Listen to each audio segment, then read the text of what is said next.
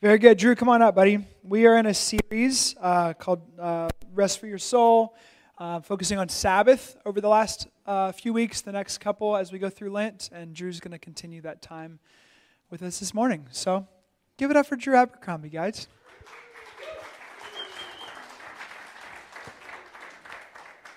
Good morning. Well, I want to begin by telling you that it's not just the U.S. government that tinkers with time and schedules. It's actually something that's happened in other countries and at other times. And it happened about 100 years ago in Soviet Russia. There was a problem, you see. On Sundays, every weekend, families would go home to be with one another. People would go to worship, and people would socialize with their friends. And when they did that, the factories would shut down. The machines would fall silent, and industrial production fell to zero. So the Soviets, Stalin, his government, had an idea to revolutionize industrial production. What they did was this.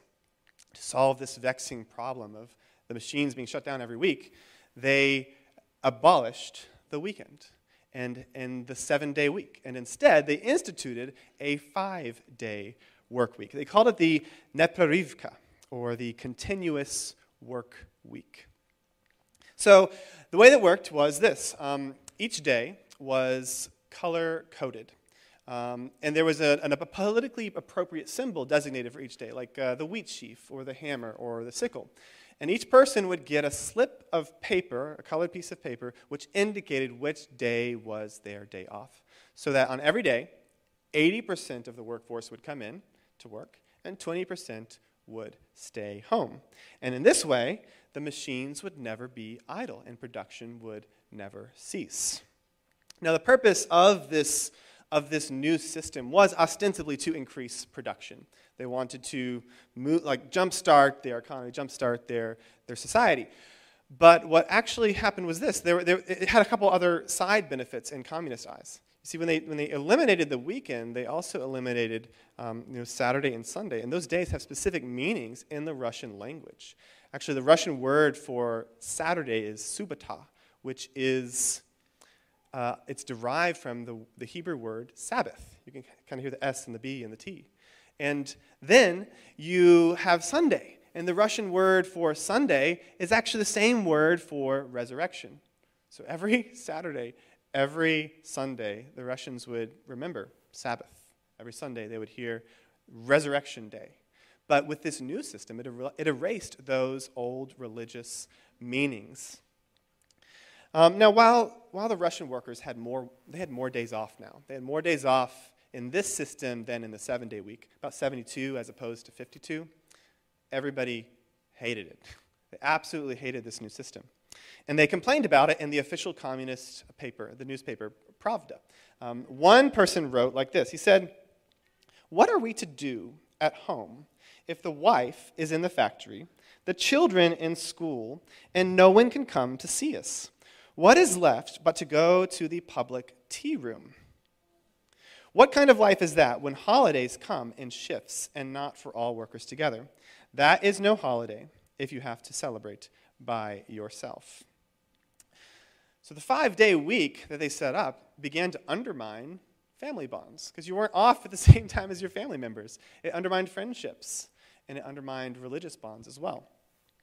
And it didn't last, actually. They tried to tweak it and adjust it.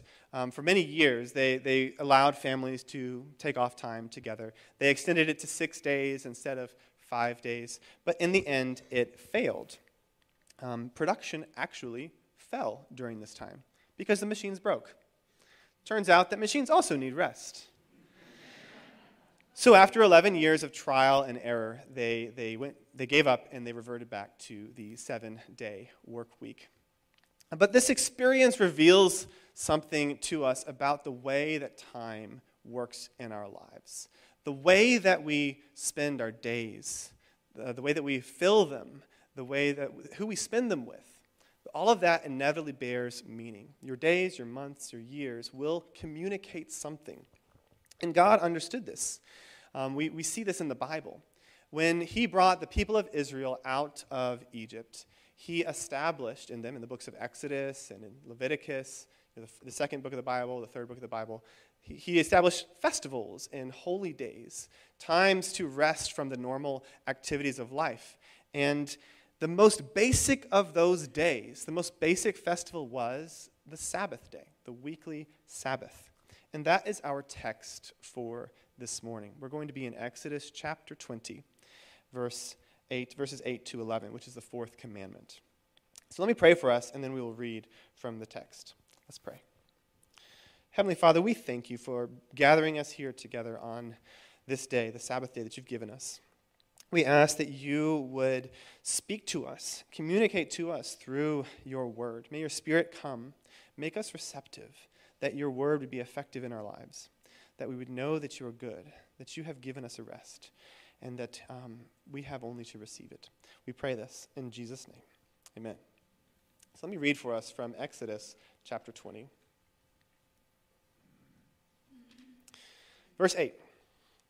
Remember the Sabbath day to keep it holy.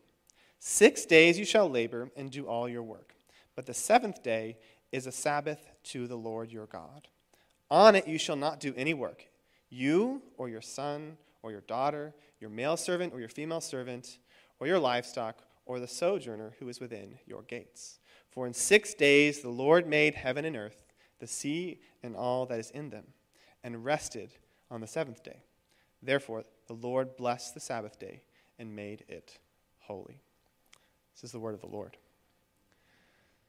In this fourth commandment, we can see three things. So we've been following up. We've been going through this series on the Sabbath, and we focused on different aspects. And today we're going to look at the idea of rhythm in the Sabbath. And what we're going to see about the rhythm of Sabbath is that, one, it is a command. Two, it is a practice. And three, it is a sign. So we have command, practice, and sign. And this is what we see in verse 8. That's the first part of the commandment. It says, remember the Sabbath to keep it holy. Remember the Sabbath day to keep it holy. That's the essence of the command. And so we have two verbs here. We have remember and to keep holy. And the reason God says to remember is twofold. For one, the Sabbath had already been established beforehand in two different places in the Old Testament. The first is at creation. God worked in creation 6 days, and then he rested on the seventh day. But even in the Israelites' own experience, they had already encountered the Sabbath. When they came out of Egypt, they came out, we read in chapter 14 of Exodus, they come out, they cross the Red Sea, now they're in the wilderness, they realize they don't have any food. So God provides manna for them. And he says, you will collect manna, this is kind of like bread, and they collect it for 6 days, but on the seventh day, God's not going to send manna. He's going to have them use what they collected on the sixth day to provide for the seventh day. So they collect double the amount on the sixth day, and they rest on the seventh day. So they had already heard about the Sabbath, so God's telling them you need to remember it. Remember it because it's from creation and it's from when we established it in the wilderness. But remember has another meaning too. The word remember in the Old Testament often is connected to the idea of remembering a covenant. So in Exodus chapter 2, we read about God remembering his covenant. When the Israelites cry out under the pressure and the oppression of their work, their slavery in Egypt, it says that God remembered his covenant with Abraham, with Isaac, and with Jacob. So in keeping the Sabbath, the Israelites are remembering their covenant with God. And God makes it explicit in Exodus chapter 31, verse 16. He says this, therefore the people of Israel shall keep the Sabbath, observing the Sabbath throughout their generations, as a covenant forever. The Sabbath is a way of remembering their relationship with God, remembering the promises he's made, the things that he's given them, helps them remember that they are his people and that he is their God. But there's also another reason. It's very practical, and that is that we typically forget the Sabbath. We forget our God. So remembering is a very appropriate word. We forget what God has done. We forget that we are his creatures. We forget that he has saved us. We forget that we owe everything to him and that we are in desperate need of salvation. God gives us the Sabbath to remember who he is, who we are, and all that he has done for us. But it's not just remembering in the abstract. It's remembering for a purpose. It says, remember the Sabbath day to keep it holy. That's the purpose of the remembering. It's kind of like an anniversary. We have some people here who have had many anniversaries. Maybe some people are married. They haven't yet had one anniversary. But the thing about the anniversary is that you're supposed to remember it, but not just, you abstractly recognize, oh yes, at this time, 20 years ago, or this time last year, I got married. And then you acknowledge that, yes, that happened. If you do that, and that's all you do, your wife is going to be upset with you, man. No, you remember the anniversary for a purpose. You remember it so that you may set it aside for a special use. That day is set aside for a special use. And so it is with the Sabbath day. We remember it in order to keep it holy. And this is what God says in Leviticus chapter 23. He talks about what we ought to be doing on the Sabbath. What is it for? He says a few things. 6 days, this is verse 3, 6 days shall work be done, but on the seventh day is a Sabbath of solemn rest, a holy convocation. You shall do no work. It is a Sabbath to the Lord in all your dwelling places. So the Sabbath is not just any old rest, it's a solemn rest. It's rest with a purpose. And then he says it's also a holy convocation. It's a time of gathering together of the people. That's what that convocation means. So God gathers his people together for a time of corporate worship, where they worship as one people. That's one of the main purposes of the Sabbath day. And this makes sense in the context of the Ten Commandments. If you know the Ten Commandments, verses number 1 to number 4 relate to our relationship with God, whereas number 5 to number 10 relate to our relationship with others. And so if you think about the first commandment, it is, you shall have no other gods before me. So that's about who you worship. You're worshiping God alone. The second commandment is, you shall not make any graven images. It's talking about how we worship God. We're not going to worship him with images. We worship him through word, through song, through prayer. And in the third commandment, you shall not take the Lord's name in vain, that's in what manner we worship God. We don't worship him vainly or irreverently, but we treat his name with reverence and in a holy way. But in the fourth commandment, it's also about worship. It's about when we worship. So who, how, in what manner, and when. And so the Lord gives us the Sabbath. So there's this weekly structure of worship that God builds into our lives. We are to worship him. And it makes sense, right? If you're not going to worship any other gods before him, you only worship him alone, you have to have a time to worship him, right? If you never have a time to worship him, then you're not worshiping him. So we remember the Sabbath to keep it holy. And we gather weekly to worship God together. But then that comes to the next verse. The next verse in the commandment talks about the practice. The Sabbath rhythm is a practice. 6 days you shall labor and do all your work. But the seventh day is a Sabbath to the Lord your God. On it you shall not do any work, you or your son or your daughter, your male servant or your female servant, or your livestock, or the sojourner who is within your gates. You're wondering, why is he listing all these things? It's to emphasize that this rest that God gives is for everyone. So he gives us the rhythm, and he gives us how to practice it. We rest from all our work. We have 6 days to do all our work and our labor, but on the seventh day, we do a different kind of labor, a gathering together and worshiping God as one people. So we rest from our work, their ordinary work, in order to celebrate and to give thanks for all that God has done.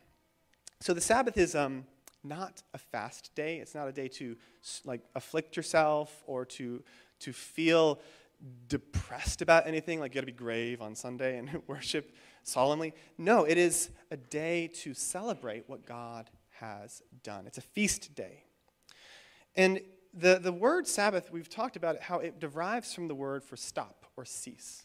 So God's talking about we stopping a certain kind of work, all of our ordinary, regular work, but it's not an empty stopping. We're supposed to fill it with something.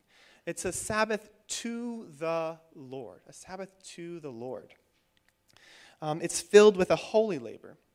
The Puritan Thomas Watson wrote about the Sabbath. He was writing in the 1600s in England, And he wrote about how the Sabbath, he said this, the Sabbath is the market day of the soul. The market day of the soul.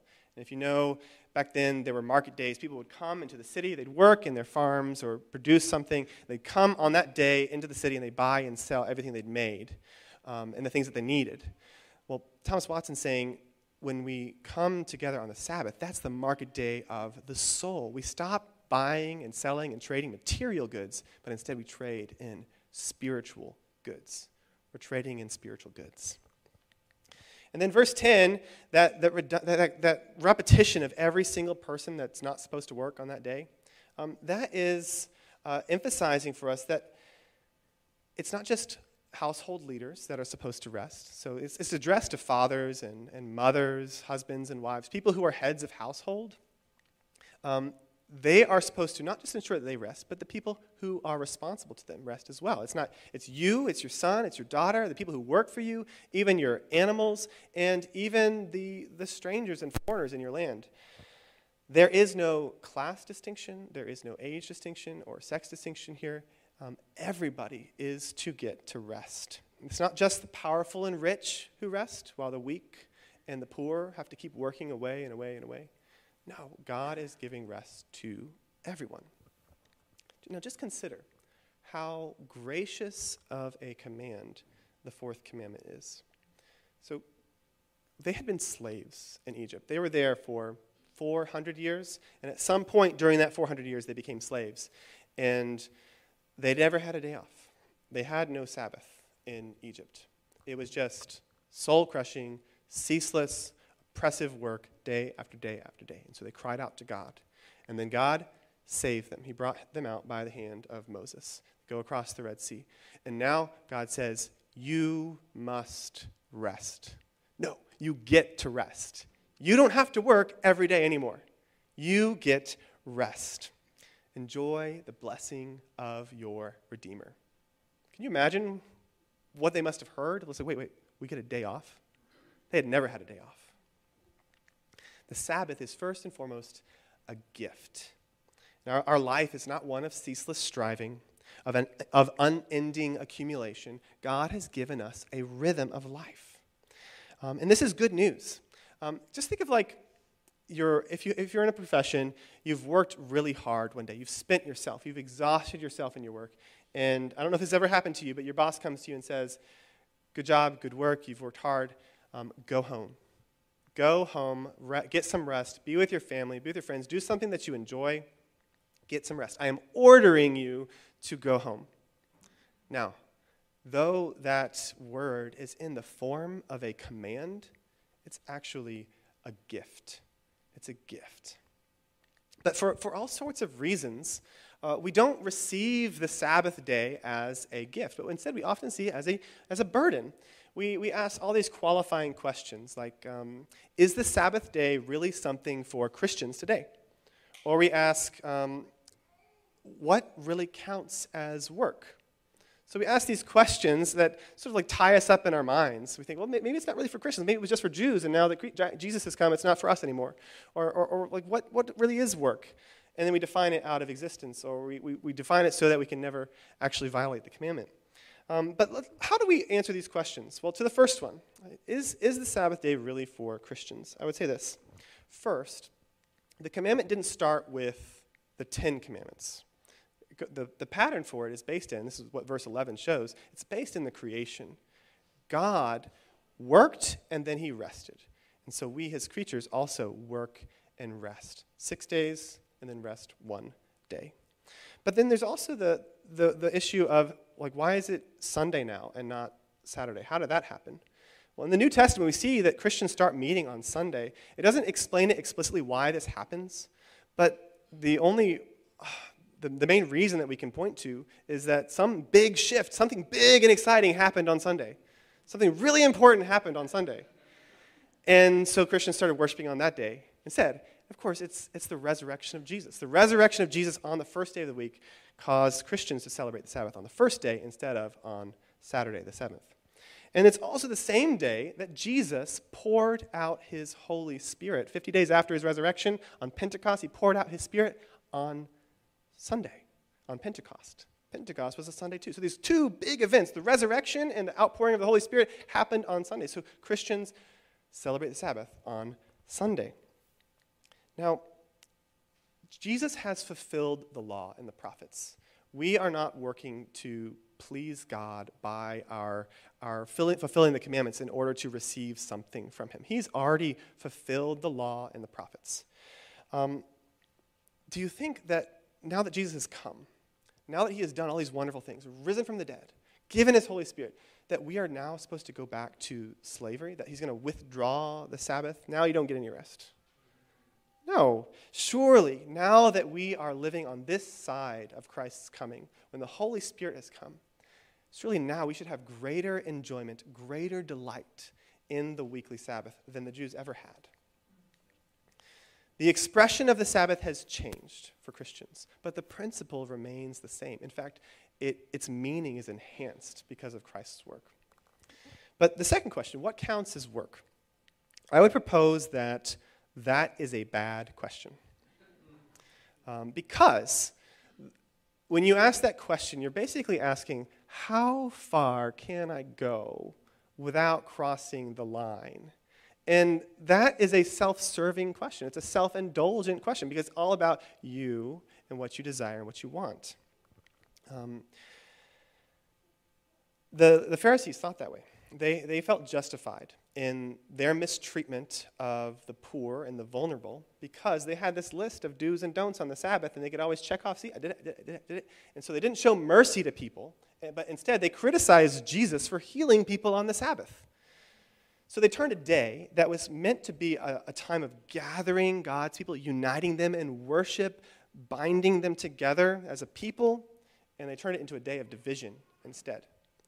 But the Sabbath is not supposed to impose a new kind of slavery on us. It's supposed to free us. This is what Jesus said. The Sabbath was made for man, not man for the Sabbath.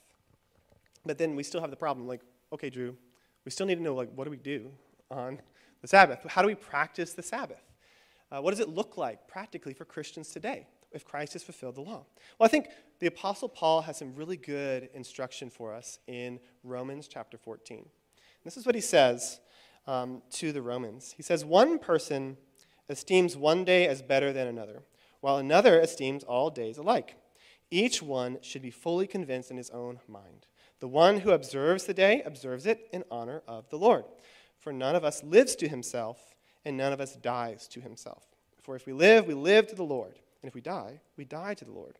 So then, whether we live or whether we die, we are the Lord's.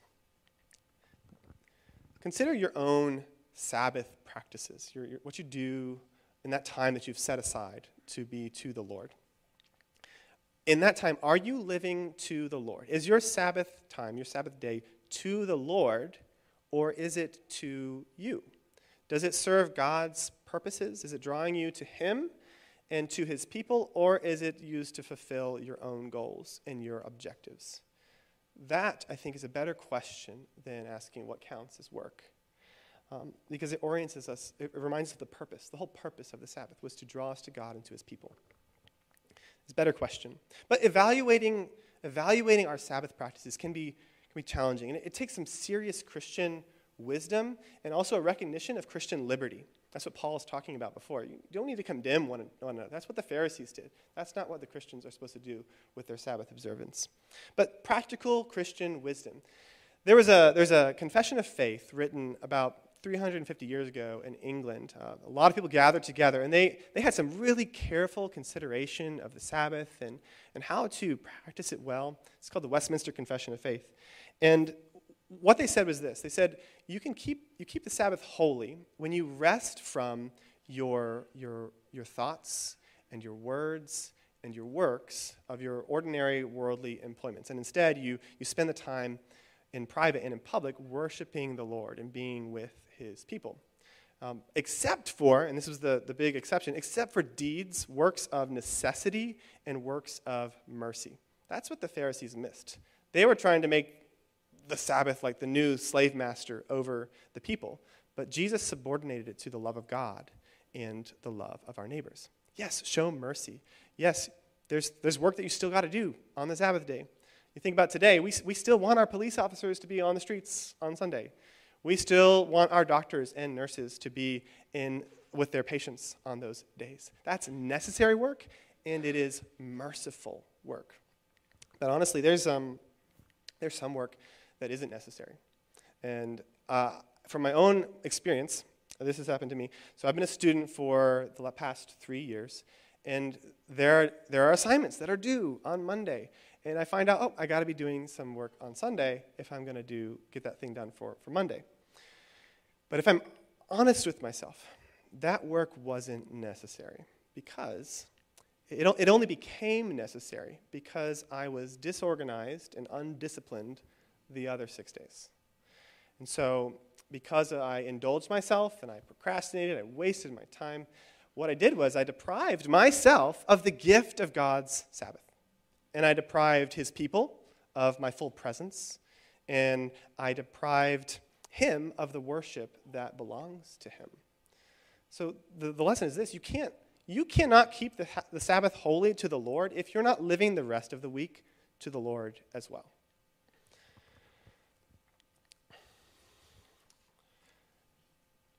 The Sabbath, like all rhythms, is a practice, and it takes effort and intentionality to do it well, to practice it, because it's not going to happen naturally. What happens naturally is what I was talking about: indulging myself, being self-centered with my use of time. But let's look at another aspect, another angle. What about people who really, just to make ends meet, they have to be working those 7 days? Just to make ends meet for their family, they have to work, keep working. And what do we say to those people? Is the Sabbath not for them? It's only for the well-to-do? I think the early church gives us an example of what we ought to be doing as a community. It's that the Sabbath is not an individualistic thing. It is a community project. Listen to what the church did in Acts chapter 4, verse 34. It says, "There was not a needy person among them, for as many as were owners of lands or houses sold them and brought the proceeds of what was sold." So the early church was supporting one another so that there wouldn't be needy people among them, and so they could be united in the worship of the Lord. Now imagine if the church today were to live this way, what an amazing message that would communicate to the world. If we did that, the Sabbath wouldn't just be a sign for us, it would be a sign to the world, telling them who God is and what he's about. And that's the third point, that the Sabbath rhythm is a sign. It points us to something. Verse 11 says this, so Exodus chapter 20, verse 11, "For in 6 days the Lord made heaven and earth, the sea and all that is in them, and rested on the seventh day. Therefore the Lord blessed the Sabbath day and made it holy." So the basis for the fourth commandment is creation. Just as God worked and rested, so we work and rest. And it points us to the creation. Now for Christians, the Sabbath has a new meaning. It also points us not just to creation, it points us to redemption. It points us to creation and redemption. It's a sign pointing us to what God has done. And this is what God said about it. He said it in Exodus chapter 31, that it is a sign. He said, "Above all, you shall keep my Sabbaths, for this is a sign between me and you throughout your generations, that you may know that I, the Lord, sanctify you." God says he sanctifies us. That's the same word for to keep it holy. To keep holy and sanctify, it's the same meaning, same exact word. So God's saying basically, you remember the Sabbath day to keep it holy, to remember that I am the God who keeps you holy. You keep this holy so that you remember that I am the one who keeps you holy. But when you live this way, if you live this way today, so that's what the Sabbath communicates to us, but it also communicates something to the world. And if you live according to the Sabbath, that rhythm that God establishes in his word, if you live that way, it's going to rub up against the rhythms of other cultures, of society, the different groups that you're in. Because there are all sorts of things pulling on our time, trying to give it new meaning. There's always something trying to become the organizing principle of our lives, whether it be our school, or our work, or our sports, or whatever it is. There's something that wants to become the organizing principle. But when you observe the Sabbath, you counter these competing organizing principles, and instead you're communicating something to the world. You communicate a few things. When you observe the Sabbath, you are saying, I am not God. God is the one who orients and patterns my life, not me and not anything else. You also say, we are not slaves. We are not condemned to endless work, to ceaseless striving. We are not productivity machines. We are God's children, and he will provide for us. You also say, I am not the Messiah. I am not going to save anybody by producing more, earning more, working more. Christ is the Savior, not me. And then finally you say this, I rest because Christ has given me rest. I was living for myself, seeking to save myself. I was trying to provide everything for myself, but it was not enough. I was not enough. But Christ is enough. So this runs completely counter to human ways of thinking that jot everything down to human accomplishment. That's a worldly view. We don't achieve rest. We don't achieve rest or salvation for ourselves. But there were Jewish thinkers, ancient Jewish rabbis who thought differently about the Sabbath. This is what they said. One rabbi said, if Israel kept the Sabbath properly, even for a single day, the Son of David would come. Another rabbi, Simeon ben Johai, he taught, if the Israelites only celebrated 2 Sabbaths according to the Scriptures, they would immediately be saved. So in other words, work hard and God will save you. Keep the Sabbath and God will accept you. But the gospel message is this. The Son of David, Jesus Christ, the eternal Son of God, has come. He has come. And he has won salvation for his people. He lived the life that we should have lived. And he died the death that we should have died. And he took our death so that we could have his life. But death could not hold him. The grave could not hold him. He rose from the grave, not just to be what was before the grave, but he rose in power and in glory. He became, as Corinthians says, the spiritual man, the man of the Spirit. And now he gives us the Holy Spirit. He pours out his Spirit on those who trust in him. You need only to reach out your hand and receive the gift of the Spirit in faith. Receive the rest that he has won in faith. Thus, the Sabbath becomes not some meritorious work that we do to win favor in God's sight. Rather, it is about what God has done. It's about what Jesus has done, not about what we do. So on the Sabbath, you're not ministering to God. You're not ministering to him by being here. God is ministering to you. He has won the true and perfect rest. The question is, will you receive that rest? Will you receive it? Now, our culture has not instituted a 5-day work week, continuous work week. Thank goodness, right? Actually, they don't need to because we do it to ourselves. The internet causes our work to follow us home. Our phones, your children's phones, cause their school stuff to follow them home so that we can never really escape it. And so the weekend becomes just like any other day. And Sunday becomes just another second Saturday. Just becomes a second Saturday. Another day to consume, another day to get ahead on our work, or it's just another game day, right? You pick your sport, whatever it is. It's another day for that. But God's people are called to a different rhythm. We are called to live our weeks from Sabbath to Sabbath.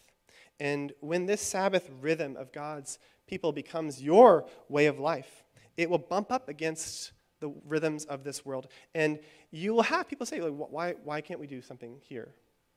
And you'll be able to answer them. You'll be able to give a reason for why you do what you do on the Sabbath. And you can say this, I have a God who loves me, who made me and cares for me. He saved me from striving to save myself. He has given me 6 days to work.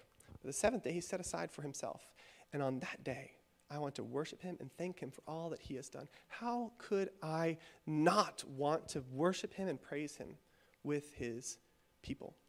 How could I not want to, in light of all that he's done for me? And so on each Sabbath, as the church gathers, we remember the creation God has made us. We remember the redemption that Christ has won for us. We remember the rest that he gives for us. And we look forward to the eternal rest that is coming when he returns. The book of Hebrews talks about a Sabbath rest. It says, there is a Sabbath rest that remains for the people of God. And Christ invites us to enter into it. And we can enter into it right now. We can have a foretaste of it right now when we trust him and have faith in him, that he's fulfilled the law. We don't have to fulfill it.